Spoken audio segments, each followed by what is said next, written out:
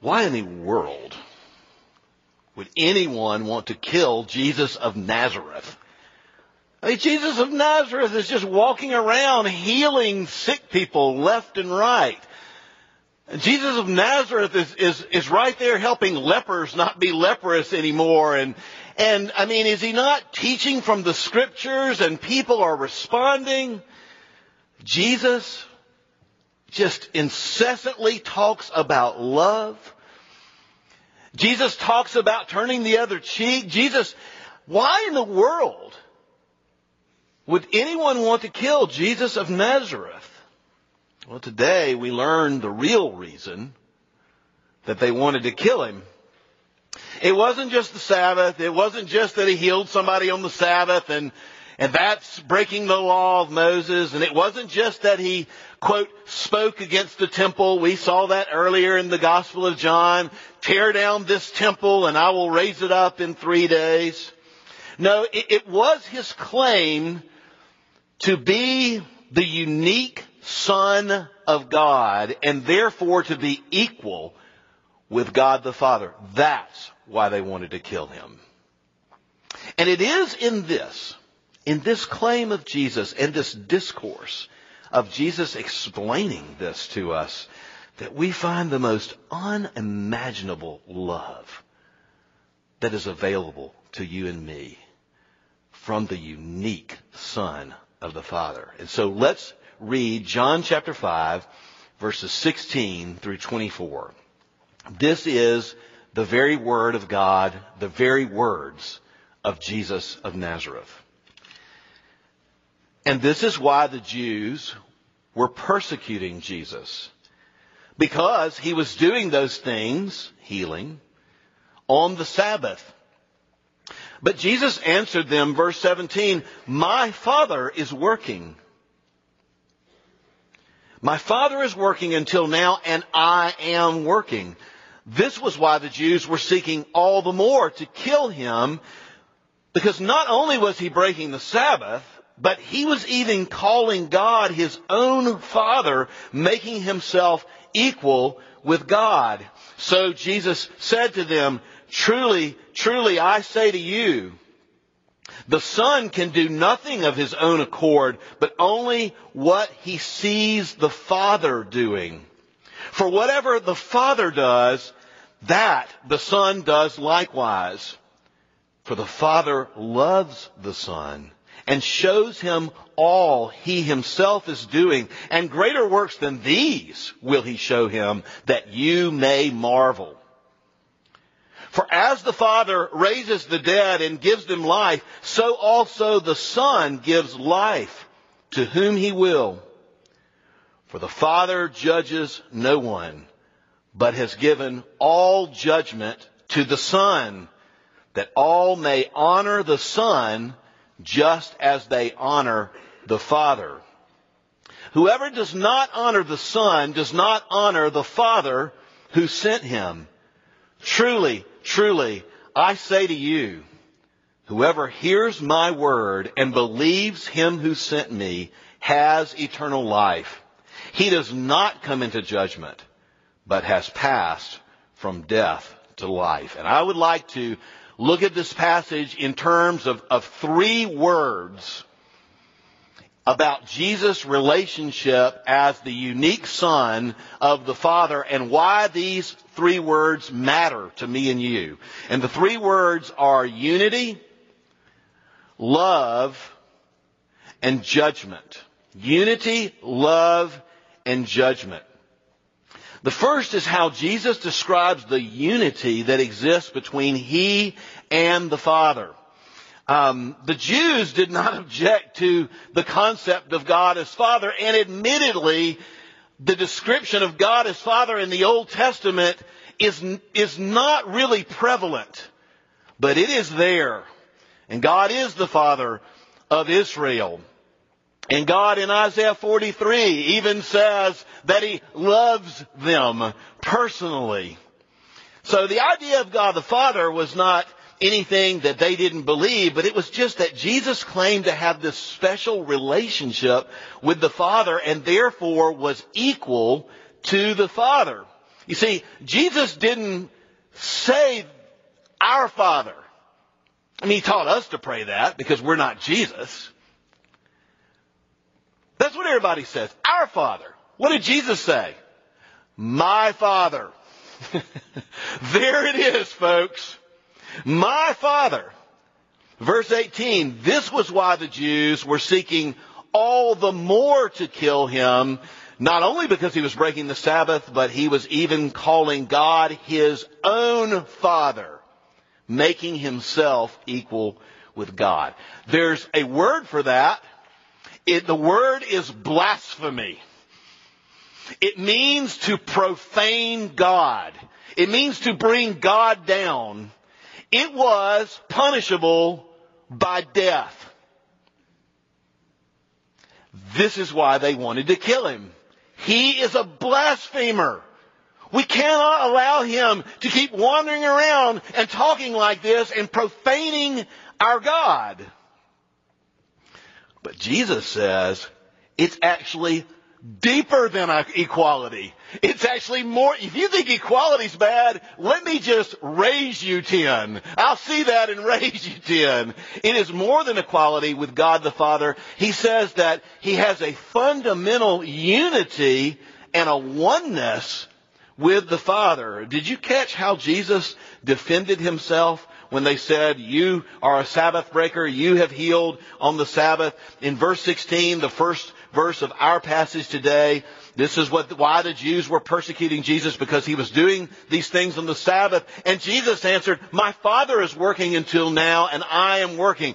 Jesus saying this, I saw my Father working, and so I was working on the Sabbath. I only do what I see my Father doing. That's when they went nuts. My Father? God working, breaking his own Sabbath? Is this guy crazy? But it's more than that. It's even worse if you're a Pharisee.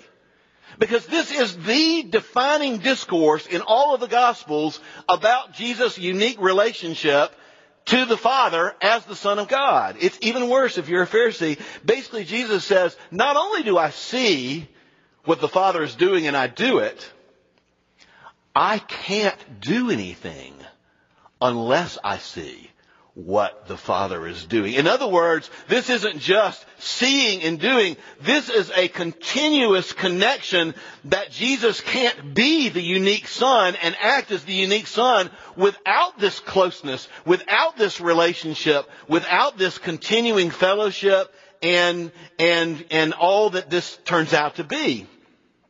You know, Jesus is the second person of God. God the Father, God the Son, God the Holy Spirit. And we read in Philippians that when Jesus was sent here, when Jesus came here, he, quote, emptied himself. He emptied himself. He set aside things in becoming one of us while remaining fully the second person of God. That's the great mystery, y'all. You know, one of the big questions in theology over the ages is, what literally did it mean that he emptied himself? And so we know Jesus has subordinated himself to the Father to accomplish this mission of salvation that he's come into the world. But there is, in this relationship, we learn a little bit more about what the emptied out Jesus, who is still the second person of God, how this looks. There's this relationship with the Father, this continuous empowering unity with the Father. Verse 19, so Jesus said to them, truly, truly, I say to you, the Son can do nothing of his own accord, but what he sees the Father doing. Whatsoever the Father does, that the Son does likewise. You see, Jesus is not only the Son of God, Jesus shows us the Father by what he does. Sons typically want to be like their dads. I know I want to be like my dad. And Jesus is just like that. Jesus wanted to be like his dad. And Jesus kept his eyes spiritually, so to speak, fixed on his dad and whatever his dad was doing. That's what he was doing. I was reminded, for those of you who are more my age, back in the late 60s, there was a commercial, and I remembered this commercial. It was a commercial about smoking and how smoking is not good.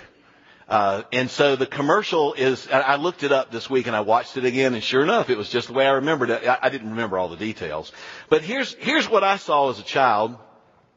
There's this picture, and there's like this little happy music in the background. It's just a dad and his son, and the first scene, the dad is up on a ladder painting the wall. And the son is he's down on the ground, he's studying his dad, he's got a little toy paintbrush, and he's painting the wall. Just like his dad. I mean, even the hands are like in sync. And then it kind of cuts to another scene, and the father's driving his convertible. So he's a cool dad, I guess. He's driving his convertible, and you just see the dad driving, and then it kind of opens up the picture, and there's the son with his little toy dashboard, and his little steering wheel, and he's looking at the dad, and he is driving the convertible just like his dad. And then the next frame is the dad washing his car. And so same happy music, little happy family, and so he's washing his car, and then the pans to the son, and he's got a squirt gun. And he is using the squirt gun, washing the wheels of the car. And then once all the painting and the washing and all the housework that just the dad and the son are doing together on a Saturday, we suppose, beautiful day, they're sitting out under a tree, and they're kind of just, kicking their feet up and cooling their heels a little bit. And the dad takes a box of cigarettes out. He kind of throws a cigarette out of the box, and he lights up the cigarette, and he puts the box of cigarettes on the ground, and the boy grabs the box of cigarettes. And each frame it said, like father, like son. Wash, like father, like, and then when the boy picks up the cigarettes, it's the end of the commercial. Like father, like son, it's a question mark. And then it says, you think about it. Well, let me tell you, Jesus is like that. I'm not saying Jesus smokes. He probably does. I don't know if he does or not.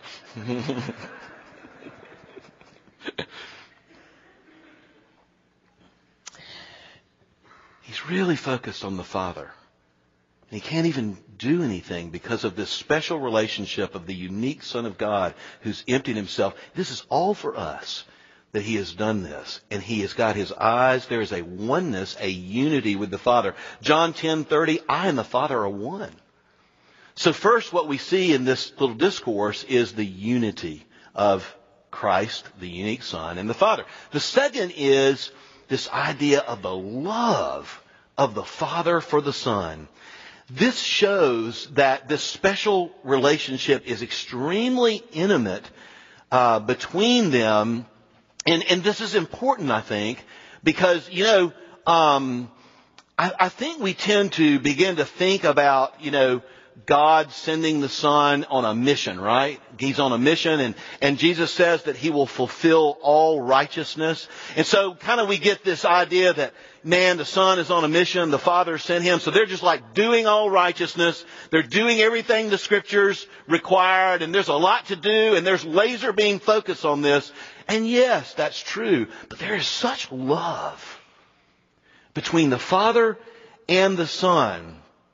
And what's interesting is that the Son of God is talking to us about the love of the Father for him and showing us how loving God the Father is. Like, we know Jesus is loving, but we wonder sometimes if God the Father is loving. Verse 20, for the Father loves the Son. Remember, he sees and does. Why? Because it says because the Father loves the Son, verse 20, he shows him all that he himself is doing. This is all out of a love and intimate relationship between them. And greater works than this healing will he show him, so that you may marvel. You think this is something, you haven't seen anything yet. The verb here is a continuous thing. that the Father is continuing to. The Father is always loving the Son. And the love is flowing in this relationship. And it is so wonderful that the love that the Father has for the Son, we learn in John's Gospel, is the very same love that the Father has for us as well. John 15, that Jesus has and the Father has. John 15:9 says this, as the Father has loved me. Does the Father love the Son? Yes. And the Holy Spirit? I mean, amazing, indescribable depth of love, continuous, eternal, glorious, beautiful. Just as the Father has loved me, Jesus said in John 15, so I have loved you. Jesus talks about how He's in the Father and how we're in Him, so we're in the Father. And so it's important that Jesus is in this relationship and He sees what the Father is doing. Therefore, He does it to accomplish what God wants to accomplish through this. But it's important to see that this is love, and He is showing us the love of the Father. So first is the unity. Remember the three words? Unity. The second is love. But the third is judgment. Verse 21. For as the Father raises the dead, Jews have no problem with this. And by Jews, we mean the Pharisees and the teachers of the law at this point. Verse 21, for as the Father raises the dead and gives them life, so also the Son gives life to whom He wants to give it, to whom He will. For the Father, listen to this, judges no one. Let that sink in for a second. For the Father judges no one, but has given all judgment to the Son, so that all may honor the Son just as they honor the Father. Whoever does not honor the Son does not honor the Father who sent Him. Remember, He's saying this to people who want to kill Him. Can you imagine how what Jesus is saying here is driving them crazy? Because this just isn't Him saying, my Father. And not just Him saying we're intimate. And what I'm doing is because the Father is doing it. He's saying, quote, just as my Father gives life to people, I give life to people. And by the way, Pharisees, God's delegated all judgment to me. Your judgment, in fact, to me. So you need to honor me just like you honor the Father. Got it? No, it's so interesting how controversial Jesus Christ still is today. You just can't make Jesus be something other than He is. Oh, you can have your own Jesus. I didn't say you couldn't have your own Jesus, quote. I said you can't make Him be something, literally be, existentially be something other than He is. Jesus Christ strides onto history and says, these are my claims. This is who I am. Deal with it. I love you. Deal with it. But you know what?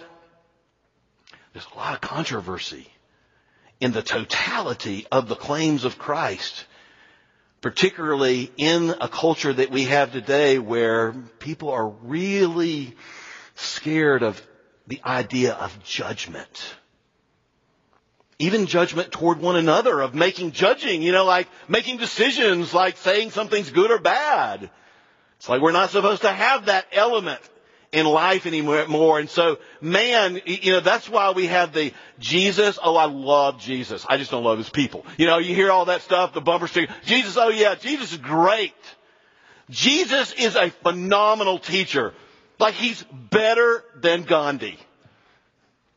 Okay, people feel this way about Jesus. Jesus, oh man, yeah. Jesus is one of the prophets And probably my favorite prophet. Oh man, nobody teaches us about what real love is like Jesus. I remember listening to a lecture at a local college, not to be named, called Jesus from a Hindu Perspective. Because I was going to India. I saw it in the paper. I'm like, I'm going to go see what that's about. And it was all about this. I'm a Hindu. I believe in 6 million gods, but I really, really like Jesus. Jesus actually probably values people more than my tradition. Jesus has taught me a lot about love. I dig Jesus. You know, I think a lot of people dig Jesus, but it's their Jesus. Oh man, yeah, I love Jesus. We live in a world full of oppression. Jesus seeks social justice. Don't you see Jesus loves the poor? Don't you see he says he came for the poor? Don't you see that Jesus sees things and he's so great?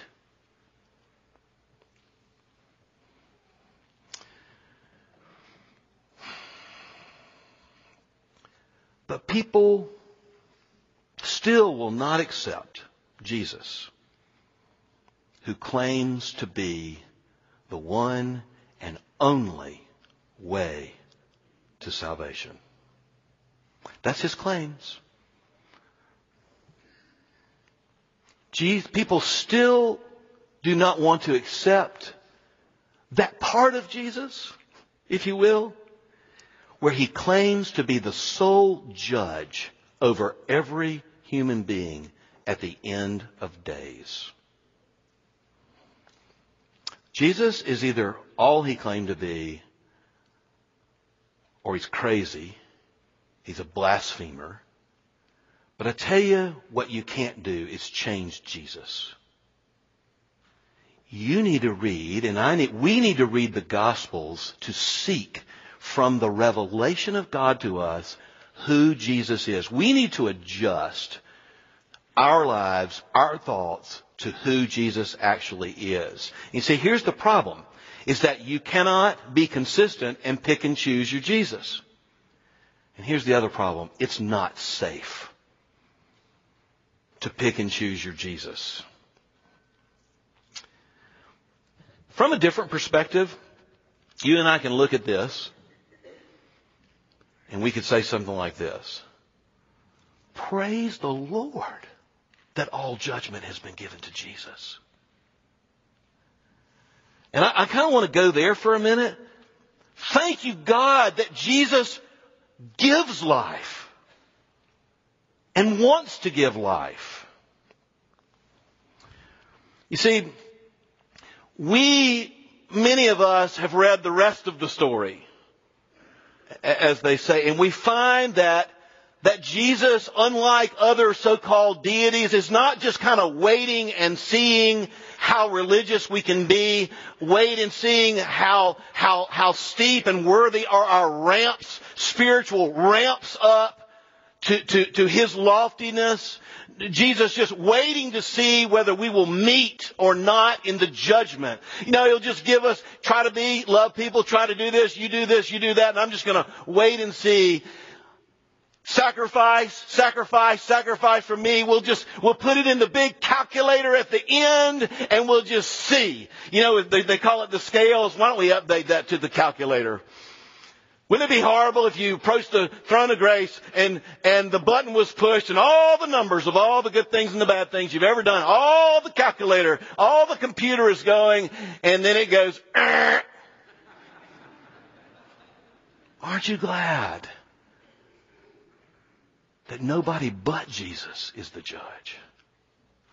Aren't you glad that the one who literally was sent from the Father, who emptied himself, took on your humanity, took on our sin, and was nailed to a cross because of us? And nothing but his blood, nothing but death could give us new life, and he rose, and he gives life to all who come to him, because the sin problem is eradicated by the once and for all sacrifice of Jesus on the cross. Isn't it amazing when you look up to find your judge one day And it's your Savior who loves you. Think about what this is saying. You look up to find your judge, and it's your Savior. I mean, this is why the Father sent the Son. This is why the Son came and did what He did. This is why the Holy Spirit opens our hearts and applies this good news, this gospel to us, opens our hearts so that we can believe. Look, in short form, all of that is in this text. All of that is in this unique relationship between the Son and the Father, and what the Father is doing, and the love of the Father, and the love of the Father to us through the Son whom He has sent. And I am so glad Jesus, the one who died for me, is my judge. What about you? And the last thing it says is this. It says that you can know now, right now, that you have passed from death to life. And you can know right now that you have passed out from under judgment. This is verse 24. Anytime Jesus says truly, truly, or King James, verily, verily, tune in. Tune into everything Jesus says, but He's really saying this is big. Truly, truly, verse 24, truly, truly, I say to you, whoever hears my word and believes Him who sent me has eternal life. He does not come into judgment. He has passed from death to life. Isn't that wonderful? I remember in seminary, Dr. Douglas Kelly. He was one of my favorite professors. He was the professor of systematic theology way back when the earth crust was cooling when I went to seminary.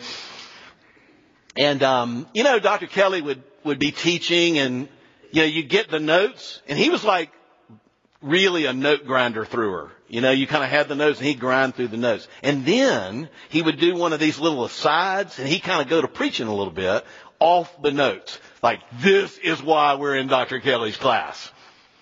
And so I'll never forget it. He goes into one of these little asides and about our impressions in our minds and our hearts of what God the Father might be like. And he said something that was true. He said, I think people they think about meeting God one day. They're like, what is God the Father going to be like? And there's a little latent apprehension, a little latent fear, because we don't have a concrete image. We don't have a concrete, and we're not supposed to, by the way, to understand the Father. And when we behold God the Father, will He feel, and these are the words Dr. Kelly used, will He feel alien to us? Like such a different, what is that? Will He feel alien to us and altogether different than we thought He would be? What will He be like? And Dr. Kelly, in his South Carolina accent, and I will do my best to imitate Dr. Kelly because I was quite good at it in school, and he busted me for doing it one time. I may just send him a copy of this just to say, I no longer have to depend on a grade for you, so I can do this anytime I want to. What will God the Father be like? And it's like he said in his little South Carolina accent, he said, we need to look forward to beholding God because we already know what He's like. Because He's like Jesus. Jesus said, if you've seen me, you have seen the Father. And the Father will love you when you see Him. Like Jesus, who loved you enough to die for you. I will never forget that paragraph as long as I live. When you look up and see the judge, and you realize that's your Savior, that's a wonderful thing. But you know, if Jesus is not the Son of God, this unique Son of God, the Pharisees are right. Don't get all upset at the Pharisees. They're supposed to be calling out blasphemy. If he's not that, they are correct. And we need to stop all this grace nonsense immediately. And we need to let God the Father be something roughly equivalent to Allah. The unknowable, the unreachable, the untouchable. Thank you, God, that you are Yahweh. And Jesus is your Son. You see, there's more at stake here than just whether Jesus is the unique Son of God. There's more at stake here than just whether Jesus is divine. It is whether you can know God like Jesus said we can know God. It is whether you can be loved unconditionally by God the way Jesus said we are loved unconditionally by God. Through Christ.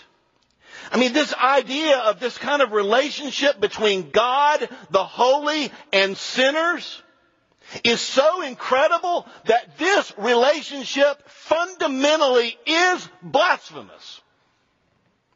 If Jesus is not the unique Son of God, and if Jesus is the unique Son of God, it is the wildest grace you've ever imagined in your life. It is an orphan's wildest dream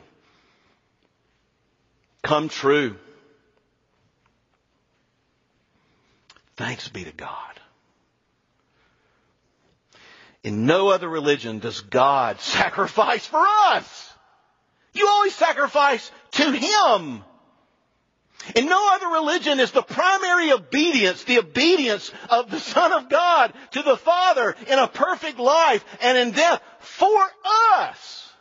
It's always your obedience, and whether you meet in that big computer moment at the end of days.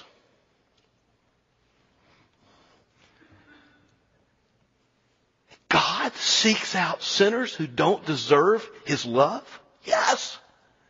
God so loved the world that He sent His only begotten Son, that whoever believes in Him shall not perish, but have everlasting life. And we do nothing but receive what God has done for us, called grace, called sheer grace, called gift, plus nothing. It's incredible. And we get to have Him and His love forever. It's amazing. Utter blasphemy without Jesus. Blessed blasphemy. But it's not blasphemy. The Jesus we need is the unique Son of God, the Savior, the Judge, who loves us and died for us. Let's pray together. Lord, we'll never get over it. We can't climb to you. We are fundamentally selfish. We are fundamentally us-centered. On our best day, sometimes even the good things we do are because we want to be seen with them. Oh, wretched man that I am, who will deliver me from this body of death? Thanks be to Christ, because through Him we gain the victory. Through Him we gain access. If you've never put your trust in the Son of God, you've been trying it on your own,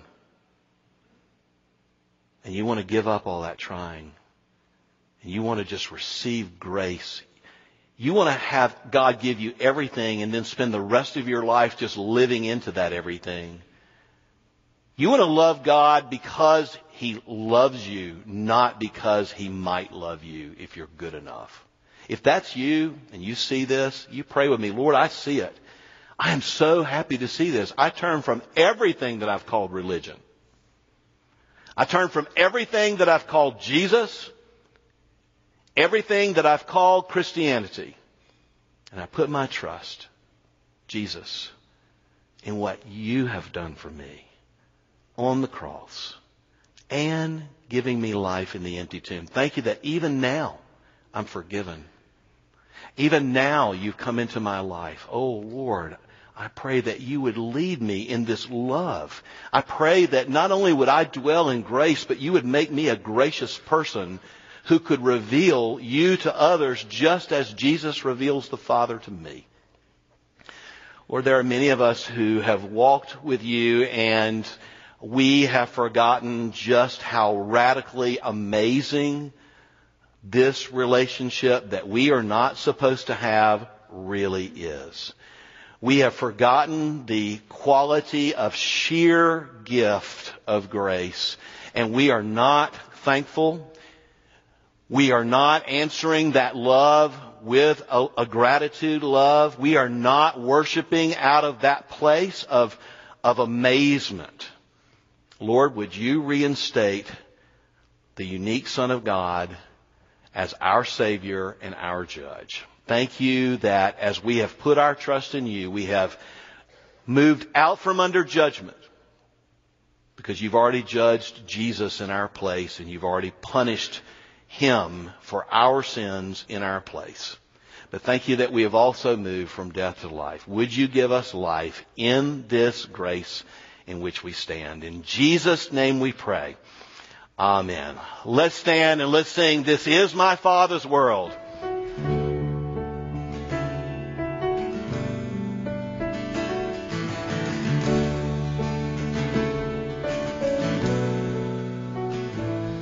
This is my Father's world, and to my listening ears, whole nature sings and around me rings the music of the spheres.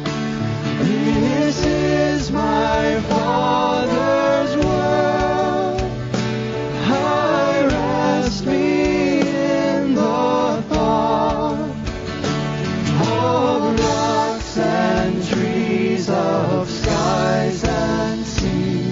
His hand the wonders wrought.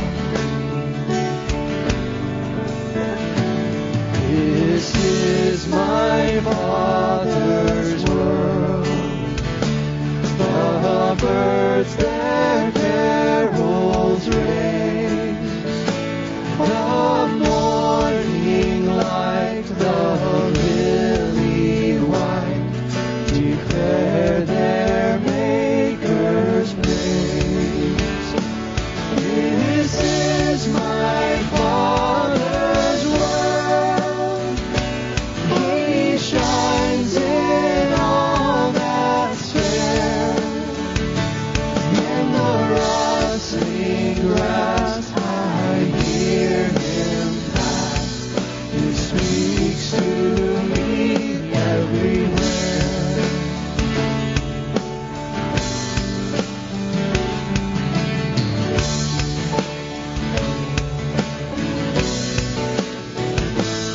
This is my Father's world.